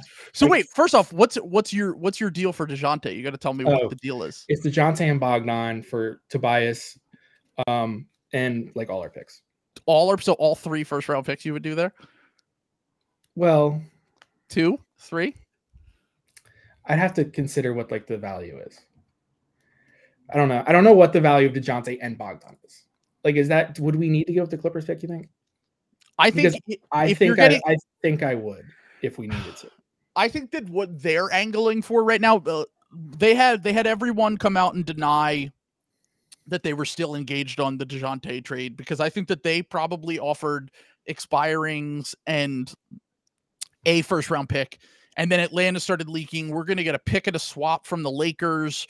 We're going to, maybe if they can move D'Lo to another team, we can just, take back an expiring or whatever. I think most of that is just posturing from Atlanta side, trying to get a better offer out of either the Sixers or another team, maybe the Nets, whoever's interested in DeJounte. And I think that DeJounte is going to get traded for a first round pick. I think for Bogdan and DeJounte, it would probably be 2 first round picks and a swap, maybe. Okay. But maybe you throw in Melton, as someone says in there, as if they want to get back like a player that Melton would make sense can play. So that's actually DeJounte, Bogdan for Tobias, Melton, the fake 26 first, the 29 first, and the 29 swap. Mm-hmm. Yeah. I mean, I think that they're not gonna massively overpay for any trade like that, because they're going to say, look, we're doing you a favor. We're getting you off the contract. And I think that they'll probably try to get him for pennies, if anything. And, maybe not get Bogdan back in that deal if possible. But I still think DeJounte's the guy. Like, I still think that is, if they don't go the Levine Caruso route, like that's been rumored or whatever, and they don't go after guys that they view as like marginal upgrades over the starters that they have right now, I think that DeJounte is the one that makes almost all of the sense in the world in terms of what they need. Like, just a shot creator who can handle the ball, create his own offense. Defensively, you'd hope he can get back to where he was before. You know, obviously he has crazy tools. He's a 6'10" wingspan, is a big deflections guy. Earlier in his career with the Spurs, he was one of the best rebounding guards in the NBA. He ticks a lot of the boxes is what I'm trying to get at here. So I think that DeJounte is more likely than the majority of guys that they have been rumored. But I know it sounds like I'm joking. It sounds like a bit, but like, I'm serious when I watch DeJounte. Like, that guy has it. Like, that guy, Eastern Conference Finals games, like he will show up. All I'm saying is trade block DeJounte Murray over the last 3 games: 22-11-3, 24-9-5, 35-10-6. Let's go. I've been sitting here listening to this, and I have to pretend like I shouldn't just immediately call like a crisis line or something like this, because you guys have convinced yourself DeJounte Murray is the answer. No, to be clear, I always thought this, and I was scared of getting canceled by Trill, because Trill was like so anti DeJounte. And it was like we were like 2 months after the deadline. I was like, I'll let him go. When it gets closer, I'm going to say it. But right now, I'm not going to get canceled. No, you're right. I remember in the group DMs being the biggest anti DeJounte guy. But I've seen the light. He can shoot now. He shot for the last year and a half. He shot above league average. Trill, like if a family member had a switch up as pronounced as what happened to Trill over the last 3 months, I would like call like an anti-cult like line. Like, I would be like, I think Trill is gotten into Scientology. I believe that he is going clear as we speak. He's on the meter. Like, this is I can't. I take back everything I just said about being nervous about the Sixers. If you guys want DeJounte Murray, I'm just going to put that out there. So okay, so I'm looking at the stats now. Stats from the Celtics series last year. I saw someone say something about his true shooting percentage. I'm trying to find his averages. For some reason, StatMuse is not coming up with his averages. But primarily guarded by Malcolm Brogdon. So whatever you're about to say is nonsense. Malcolm Brogdon? We sure? He roasted Derek wasn't White. Derek White or Marcus Smart? Sure, we can say it was Derek White's fault too. It was not Marcus Smart's fault. Wasn't Marcus Smart didn't start in that series? DeJounte averaged 23-7-7. He was leveraging. 23-7-7 on what, 45 38 100 splits? Yeah. The reason Derek's allowed to be bad in that series. Okay. Derek had a great offensive series for that one. Let me just point out here that one of the reasons why DeJounte's true shooting isn't as good as some of his counterparts is because he doesn't get to the line a lot. I don't really worry about that on a team with Embiid and an improved Maxey who's been getting to the line a ton. Like, they need a guy who could just get like buckets and not rely on getting to the line a ton. I care more about that as we get deeper into the playoffs than a guy who's just going to live at the line. So, and it's not Tobias Harris. Fuck you. Anyway, Kyle Kuzma, what's your offer for Kyle Kuzma? I don't know how much money Kyle Kuzma makes. He makes $23 million. Okay, so we need Kuzma, and then we need some way to get up to Tobias's number because I'm trading Tobias for. Tobias is gone again. Tobias has to be going on any trade. I'm looking it up right now. So Kuzma, let's see, the Wizards, Washington Wizards. Would you get DeLon Wright? No. Tyus Jones, Charles guy. Tyus Jones. I take Tyus Jones to get up to the Tobias number. Denny Advia. Shamit. No, he's 3 years. Yeah. Rob Flom in the comments says Tobias is better than Kuzma. Nope. Jordan Poole? We're getting Jordan Poole? No, Jordan Poole. No, absolutely not. Kyle Kuzma just needs to be on a winner because he's a winner and like he just needs to be on one. Oh, Shamit coming home. Kiss. I do not want Denny Advia. Like, that's completely nonsense. Like, I don't know what you're talking about. I have hated that Denny Advia since the draft. Chiodo hater. Yeah, the Celtics fans are rattled. Like, there's no way around it. They're rattled. Shook. Anyway. All right. So for the record, I don't think Kuzma is someone that they would go after. I just doesn't fit the idea of the player that I think. But if Chiodo wants it, maybe it needs to happen. Cole is more of a contender than Embiid. Like the Celtics fans are rattled. It's been like a half hour straight just shitting on Embiid. Like, they're rattled. Let's go. It's rare you see. Let's put it this way: if we were this much of a non-threat, they would not be this rattled right now. Let's go. Just a fact. All right. Last topic of conversation we have here on the docket. Terry Rozier was traded to the Miami Heat. This is something that has been rumored for like a week or two now. We talked about this a month ago. Sam half right again once the witch called this trade. I believe it was. Well, you pointed out the critical part, because when I came up with the trade, I was like, well, and then you want to do salary matching because like there's no way you wouldn't.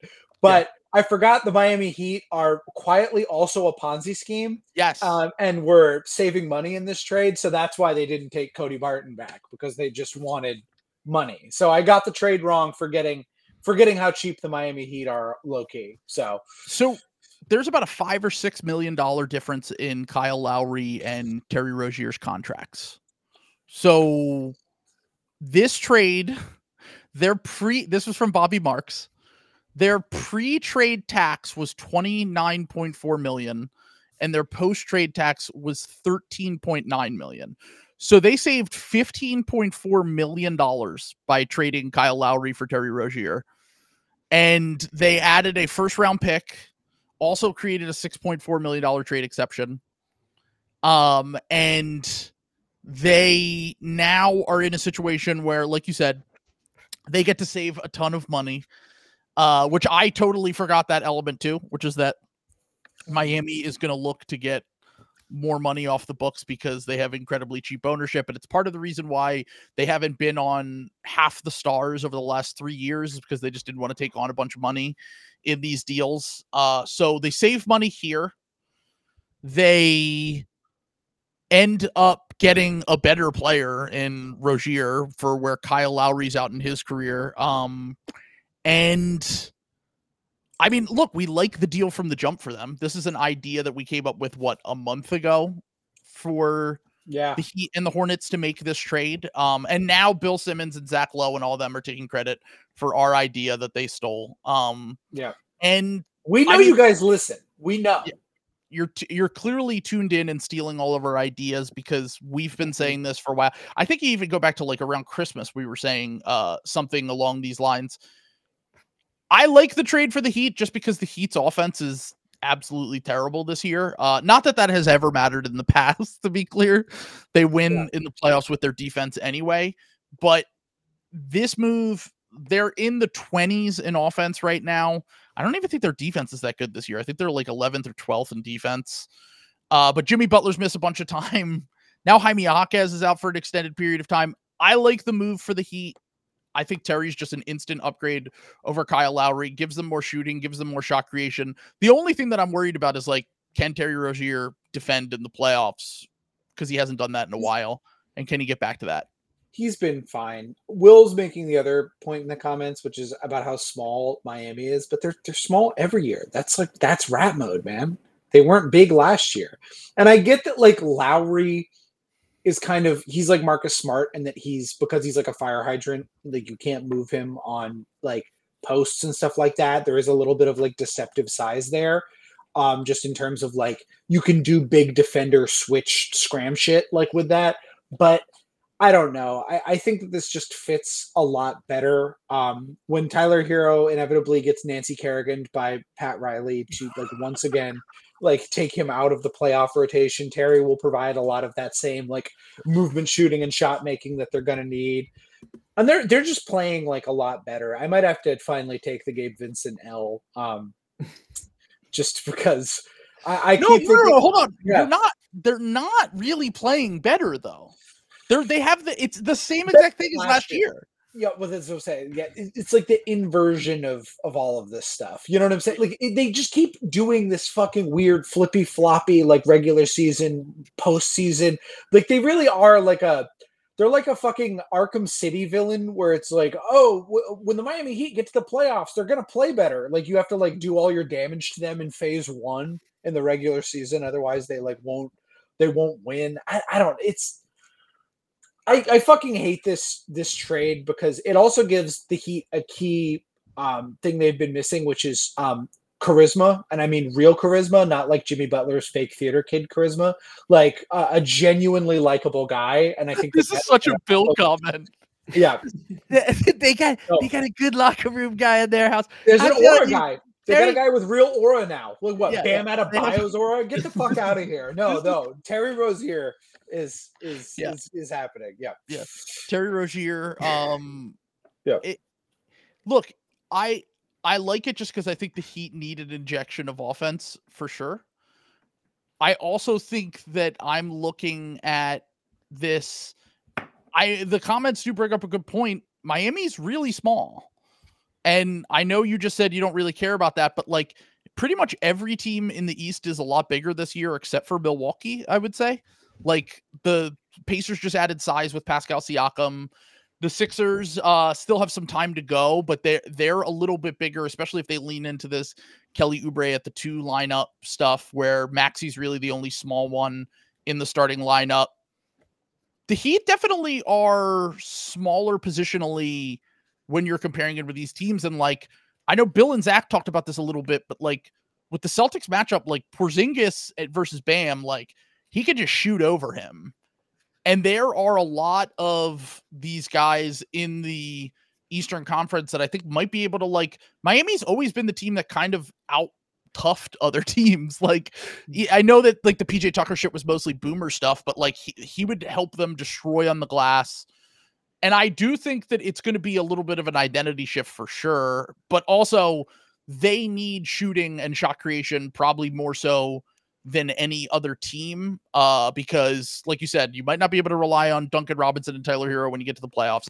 Duncan Robinson's been good this year, but also he oscillates between being amazing and completely unplayable every 2 to 3 months. It's an amazing swing that we see from him. He's like the definition of a streaky guy, like straight up. Like, by the way, I read the Haynes article real quick. I just to see Rob Flom did too, but there's literally nothing new in there. It's just like that he lost the locker room. Shocking. Yeah. So never mind.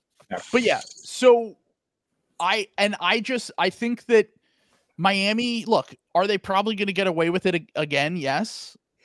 I think that Terry, if all I'm saying is if we don't see after this Terry Rozier trade in the next 2 to 3 months, them kind of doing what they did last year, where they flip the switch, they get Kevin Love, and they're just fucking destroying teams down the stretch of the season. I wrote it off as Mickey Mouse March stuff last year. Now I'm tuned in to see what they look like down the stretch of this season, because if they look incredible and they're world beaters again, I'm going to be afraid that they're going to go on another run. And if they kind of, wince their way to the finish line and the vibes aren't great, I'm probably not going to be thinking that they can win multiple playoff series again this year, because last year around this time is when they were looking like they were dead in the water. And then the last month of the season, they went full month and a half. They went full zombie heat mode and they completely turned things around. And then they obviously go on their insane run to the NBA finals. So I think I'm like 90% sure the Heat actually suck this year. But the 10% is just so terrifying that I don't want to play them in a playoff series. So, but I also think the East is a lot better this year. Like the Celtics are better, Sixers are better, Bucks are worse. The teams that I thought were going to be like dog water have all made meaningful. Dude, like the Celtics fans, if we can't talk about you guys can't talk about the Heat. So that's true. I think that like the Pacers getting Siakam make them less of a like Mickey Mouse meme team. I think that Knicks getting OG gives them like a little bit more like genuine viability for when Randall inevitably like destroys himself. So like there are genuine. My criticism of the East has been that like 4 to 8 has been like pretty soft, but I think it is like kind of stiffening up as the season goes along. And if like Orlando makes like some sort of guard trade, I think they can be pretty scary. So like I do think the East is like genuinely like better, and I think that the Heat won't be able to get away with it as much as they usually do. If the Heat need to get the 6 seed and Bucks 3 seed, then they're in business. Yeah. I also want to point out, Rob saying this in the comments now that Jimmy Butler hasn't been the same this season. He does this every year.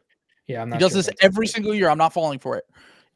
Last year, the year before, until January, his BPM is half of what it is. His production isn't good. And then in February, somehow he turns into the ghost of Michael Jordan. I remember in 2022, the 2021-22, remember he got into that fight with Spo, and people were talking about trading him. I remember like Sixers fans, like I suggested trading for him, and everyone was like, "You can't take that contract on." Like this is what he is. He's in the regular season. He's just not. He's like playing possum all year. Yeah. He's Travis Kelce. Travis Kelce did the same fucking thing. The Eagles did not do that. Yes. No, but in the playoffs, I turned on the playoff game and I'm like, it was like Travis Kelce scores. Like, all year, I was like, this Chiefs team sucks. Like they're gonna get embarrassed. And it was like literally 2 plays into the first playoff game. I was like, oh shit. Yeah. I was I was on the other side. This must have been like what watching the Patriots felt like. Like it was so I'm watching the Bills. I actually don't have the same hate for him as most Eagles fans, but like I'm just watching them like the Bills like just grinding, running football. Like they're doing everything to do, just keeping Pat Mahomes off the field. I knew the Bills were losing that game. It was their game 6 moment.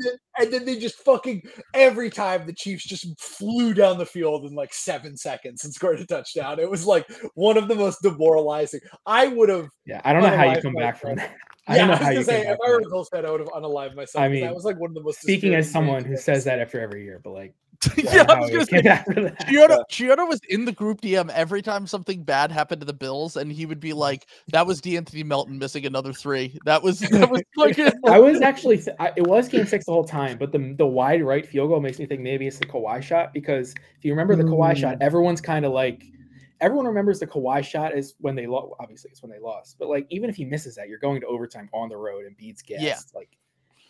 Even if he makes that field goal, Patrick Mahomes is getting the ball back tied with 2 minutes left. He's going to go get a field goal. They were going to win that game. Yeah. The game was over. The game was over when they got stopped there. Yeah. Is this a serious thing in the comments right now? Nate McMillan. McMillan. No, not Nate McMillan. Oh my God. Oh, no. Sixers fans. Oh my God, Nate McMillan getting hired halfway through a season does not spell well for us. If you think about recent history with that, hold on, it's Jeff Van Gundy. Who they're really considering Jeff Van Gundy. What was the last time he coached a team? I think Jeff Van Gundy's agent just gets involved every time there's a coaching. Yeah, floated out there. He gets floated for everyone, and he's never even close. Yeah, hold on. I'm now looking up someone needs to. Was it the Rockets? Was the last team he coached? The Yao Rockets. That was the last team he coached. So, yeah. Yao Ming's Rockets. George Bush was president. Yeah, dude. Like, no, there's no way. Like, I'm sorry. Like, you can't like just say that. You know what I'm saying? At least Kenny Atkinson, you can like kind of talk yourself into something there, but like, not these like Doc. These guys who have like not been good coaches in like years and years is crazy. He would be a hilarious coach though. He's probably the only coach that'd be funnier than Doc. Have any of these guys even been doing like assistant work? Like I know Van Gundy's been doing like consultant work for the Celtics, but I don't think any of those guys is McMillan an assistant somewhere. McMillan's that's like they haven't coached. Like when they're not head coaching, they're just not coaching. Like you can't have. I don't know. It's. The Bucks are cooked, man. They're so cooked. Yeah, it's awesome, dude. Oh my God, this is just.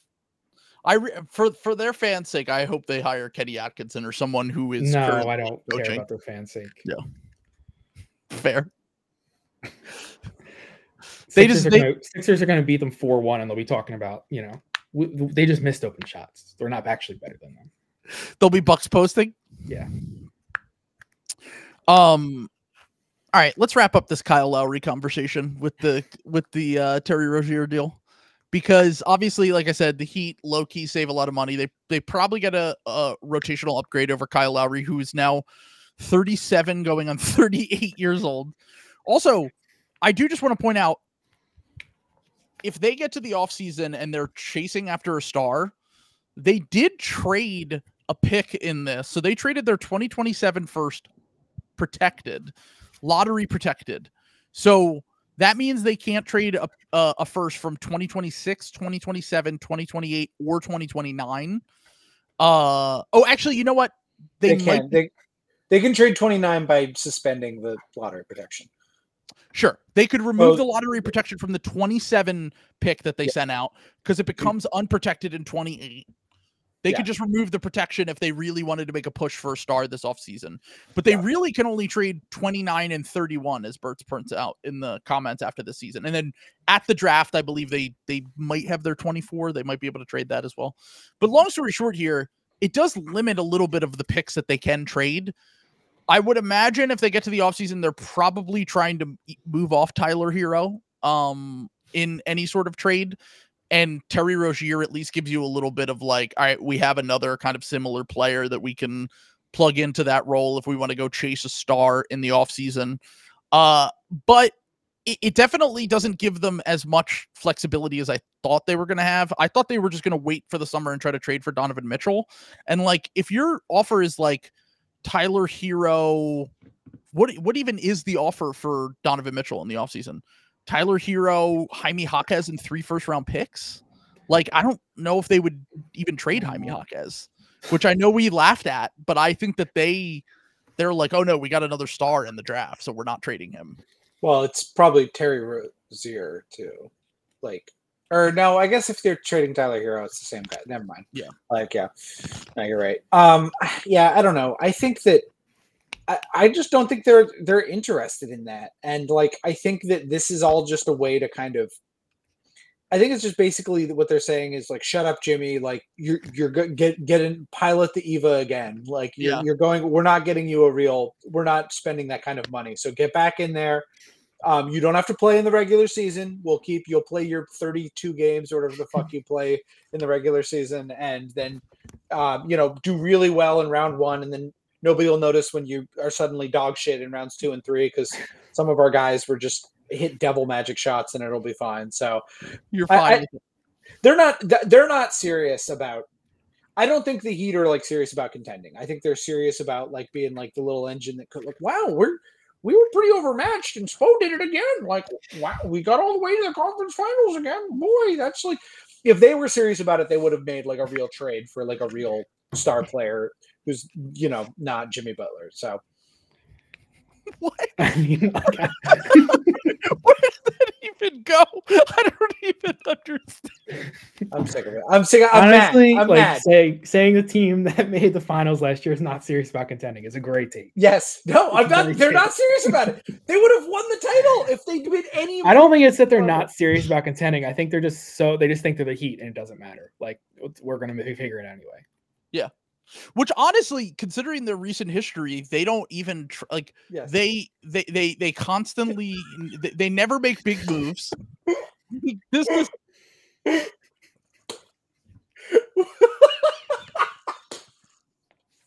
Are you laughing at the comparison to Trump? I'm laughing at Wolf's comment. This very much is. Yeah, Trump wasn't even trying to win. Yeah, Trump just stumbled into it, Yeah, Wolf said that for people listening on audio that this like how Trump wasn't trying to win. The Celtics are Ted Cruz, and it's fucking accurate, man. God damn, that hurts. And by the way, saying it's exactly how I said an hour ago. I never said the Celtics weren't serious about contending. They just fail at it.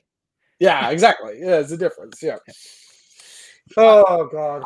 I look at this move and I say, I think that it helps them, just improves them, and like I don't know, I feel like we're gonna be sitting here in April.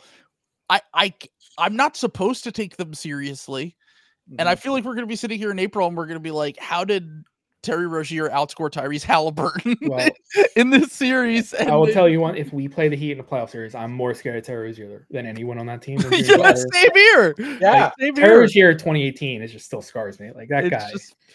It's just you guys never should have let him go.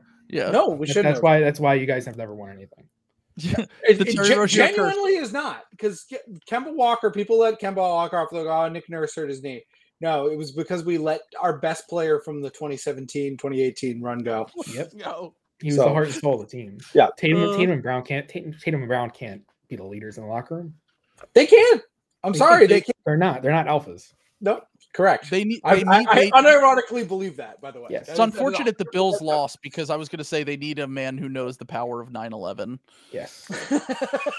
Because Osama I could see Masolo going down that route. If something like that came out of Masolo, I would not be 100%. I'd be like, yeah. That makes sense. I'm surprised he hasn't commented on already. Well, he'll do it like with the Crusades, which was like 9/11, but just for Christianity, like the other way around. You know what I'm saying? Like, so like Missoula will like invoke, like he'll bring in like artifacts from like the first Crusade or something like that about like, and it's like, Joe, didn't they kind of get their ass whooped and they had to go home? No, it's fine. Don't worry about it. What was the thing? What was the thing after they lost the game to the Nuggets recently? And he made so everyone loves to like Missoula will make a comment after they beat a team, and he'll be like, "Don't ask me about Wemby. I don't care about Wemby." And like everyone's like, "LOL, whatever." And then after the Nuggets game, he made a comment. And everyone was like, "Are you serious right now, dude? Don't fuck around." It's just so funny. After a win versus after a loss, what a coach can say and do for people to be like, yeah. But yeah, anyway. Let's slop sources from Gregory. Yeah, Gregory says that we're getting our Bucks coach tomorrow. Tomorrow? Awesome. I'm surprised Doc would go to Milwaukee that quickly. It's got to be Doc, dude. I think Milwaukee. I would think Doc would take his time getting there. Let's see where did the Bucks play Cleveland? Okay. I was gonna say I was really hoping the Bucks were like playing in LA tomorrow. That would be incredible. That would be amazing timing. It's the Cavs. They're playing the Cavs. Dot Atkinson Stotts says NBA. Feels like Cope. Feels like only one of those is important, and I think it's the first one. Oh my God, Terry Stotts coming out of retirement to take the fucking job from the guy who just he quit. Oh my God, this is all so absurd. Okay, so here, let's just talk last thing before we get out of here. Kyle Lowry was traded today. So Kyle Lowry is, like I said, 37 going on 38. The Hornets are just like, we're keeping Kyle Lowry. He's going to be on our team, and we're going to see if we can trade him before the deadline. I don't want Lowry. All right, Lowry's out for Chiodo. Chiodo knows he doesn't want Lowry. Yeah. Okay. Is it true that we can sign a buyout guy? We can. I thought Bobby Marks tweeted something. So here, I'll read the list. This is the list of teams that cannot sign buyout players because they are currently over the first apron. The new CBA basically has it. If you're on the first or second apron, you cannot sign buyout guys that make more than like 13 million. I think it's the MLE if they get bought out of their deal. So these are the teams that can't sign buyout guys. Denver, Miami, Milwaukee, Phoenix, Boston, the Clippers, and then the funniest one out of all this is that the Golden State Warriors. The Golden State Warriors, who are currently the 12 seed, cannot sign buyout guys. So the Heat guys, the Heat can sign buyout guys because it's only second apron teams. I don't think that's right. I think it's first apron with the new CBA. Someone who's like a CBA guy told me that. But anyway, long story short here, the new CBA hasn't started yet. But this is one of the rules that kicks in this year, I was told. Okay, gotcha. Yeah. New CBA is just so dumb. It's so bad. So bad, yeah. This has ruined the buyout market. Another Grant Williams, Malcolm Brogdon, L. Yep. God.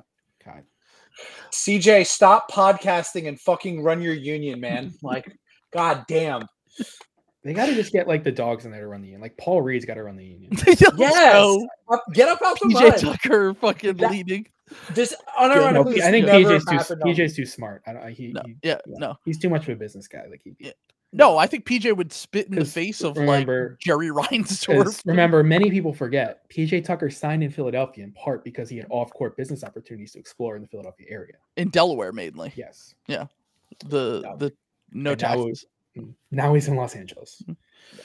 Also, Bev would be a great union representative. I wonder how the off-court business opportunities are going. No, you need all dogs in your union membership stuff. You need guys who would be Pat Bev. Pat Bev's a great one. I'm actually he actually should be. Pat Bev he really should be. Pat Bev would be awesome as a president. Like Pat Bev would be going on his podcast being like, "This little bitch, Mark Cuban." He said to me, he's just airing out owners on his podcast. It'd be awesome. Yeah. Okay, so where do we think Kyle Lowry signs? And I don't want him on the Sixers either. I mean, it kind of spells a Sixers move, to be honest. Morey loves to get an over the hill guy. He has connections to Nurse. He's from Philly. He almost came here before. I kind of think they're going to get Kyle Lowry. It would depend on what the Sixers do, I think. Like if they were to have to, let's hypothetically say my trade happens, the DeJounte Bogdan for Tobias Melton, then I could see it happening, like they replace Melton. But I don't know. They'd have so many guards if they did that trade, though. Like those guys are both guards. Oh, yeah, I guess. I know, but I consider Bogdan more of like a wing. Sure, like a 3. But as it currently, I would be really annoyed if they like sign Lowry with the intention of him being like the starting. I like Lowry should be signed. No, it would be like a 6, or even that. Like the intention of I should put it this way: our guard rotation going into the playoffs, if it's after Maxey, if it's Melton, Lowry, and Pat Bev, I'll be very unhappy. Yeah. I pretty much only want Lowry if they trade Melton and he's the Melt replacement. I'd rather just roll with Pat Bev at this point and just be like, fuck it. Like, I mean, I'm scared of Pat Bev in the playoffs. So am I, but I'm also scared of Kyle Lowry in the playoffs. I'd have more confidence in Lowry on the court in the playoffs. It's just close. Playing 10 minutes a game. Like I feel like Lowry. I would trust Lowry to knock down a shot. Do you think he could go back to the Raptors? Oh, that would be. They would be so annoying. I mean, I think it's a possibility. The other team that I think that could possibly be Brooklyn. I wouldn't even say Brooklyn. I would more so say the Bulls because of the DeMar connection. And because it's going to be the Bulls. I think it's the Bulls. Is it not the Knicks? Not a team that can sign. They could. I don't think that they could technically sign him. I'm not. Just to be clear, I'm not saying trade Pat Bev. I'm not sure if I trust him to play deep into the playoffs. I think Tibbs would absolutely want even a washed Kyle Lowry for their fucking playoff rotation. So I wouldn't sleep on that one. Like if they don't get like a ball handler at this deadline, like Dinwiddie, Brogdon, DeJounte, one of those guys. Now that Rozier's gone, because he was another guy, Alec Burks, someone like that. I could see them getting Kyle Lowry. Oh, he's also a Villanova Wildcat. Yeah. Adds to Stay woke. He's an already Wildcat. He's not part of that generation. It's been like 20 years. Yeah, I'm serious. Like all those Nova guys in the Knicks played together. Like he's not part of that. Yeah. But no, my prediction is that he signs with the Bulls because I think the Bulls are going to either make a trade where they lose Caruso and Levine or something like that. And then they're going to be like, well, we have to make our play and push where we sign Kyle Lowry, 38-year-old Kyle Lowry, just like they did last year with Pat Bev. When, by the way, I was on my hands and knees begging that the Sixers sign Pat Bev when he was bought out last year. And they didn't. And now he's been good for us this year. I'm with you. I think Patrick Beverley is like a 10 to 15 minute a game guy in the playoffs. I don't think that you can trust him much more than that. And I hope that they I don't trust a shot at all. Like it's been going in. I don't trust it at all. Do you know what he's shooting? Every time it goes in, it feels like he's shooting like 40%. He's shooting 33% from 3. Oh, really? I looked it up today and I was like, I could have. You know what that is? The first couple weeks, he was so bad from 3. Because I remember there was a point the first couple weeks where I was like, you can't play this guy. Yeah. And he always shoots really poorly to start the season. Yeah. But every time it goes in, it's a surprise. Like I don't know how it goes in. Yeah. Yeah, I don't know. We'll see. I think Lowry ends up on the Bulls. That's my prediction. Also, could maybe go to the Lakers. I don't know. The Lakers are always one of these teams. They're not the Lakers can. Oh, I thought the Lakers couldn't sign someone. They can. They're not a first April team. The Clippers are. He's a Laker.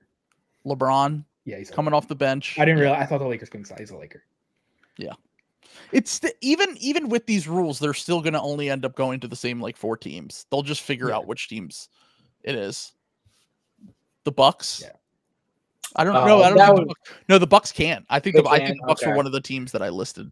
I think that they're over the apron. I wish they could. Oh. All right. That's a good place to end it. Thank you for joining us, Chiodo. I appreciate it. You're gonna need to get sorry about the cold dose reality Celtics fans. Let's go. I need that. You can say we need the Chiodo mini clip. They need to put that on the. That needs to go on the jumbotron right before the Sixers play the Celtics. No, do not put it on the jumbotron then, because this is January. I can say whatever I want.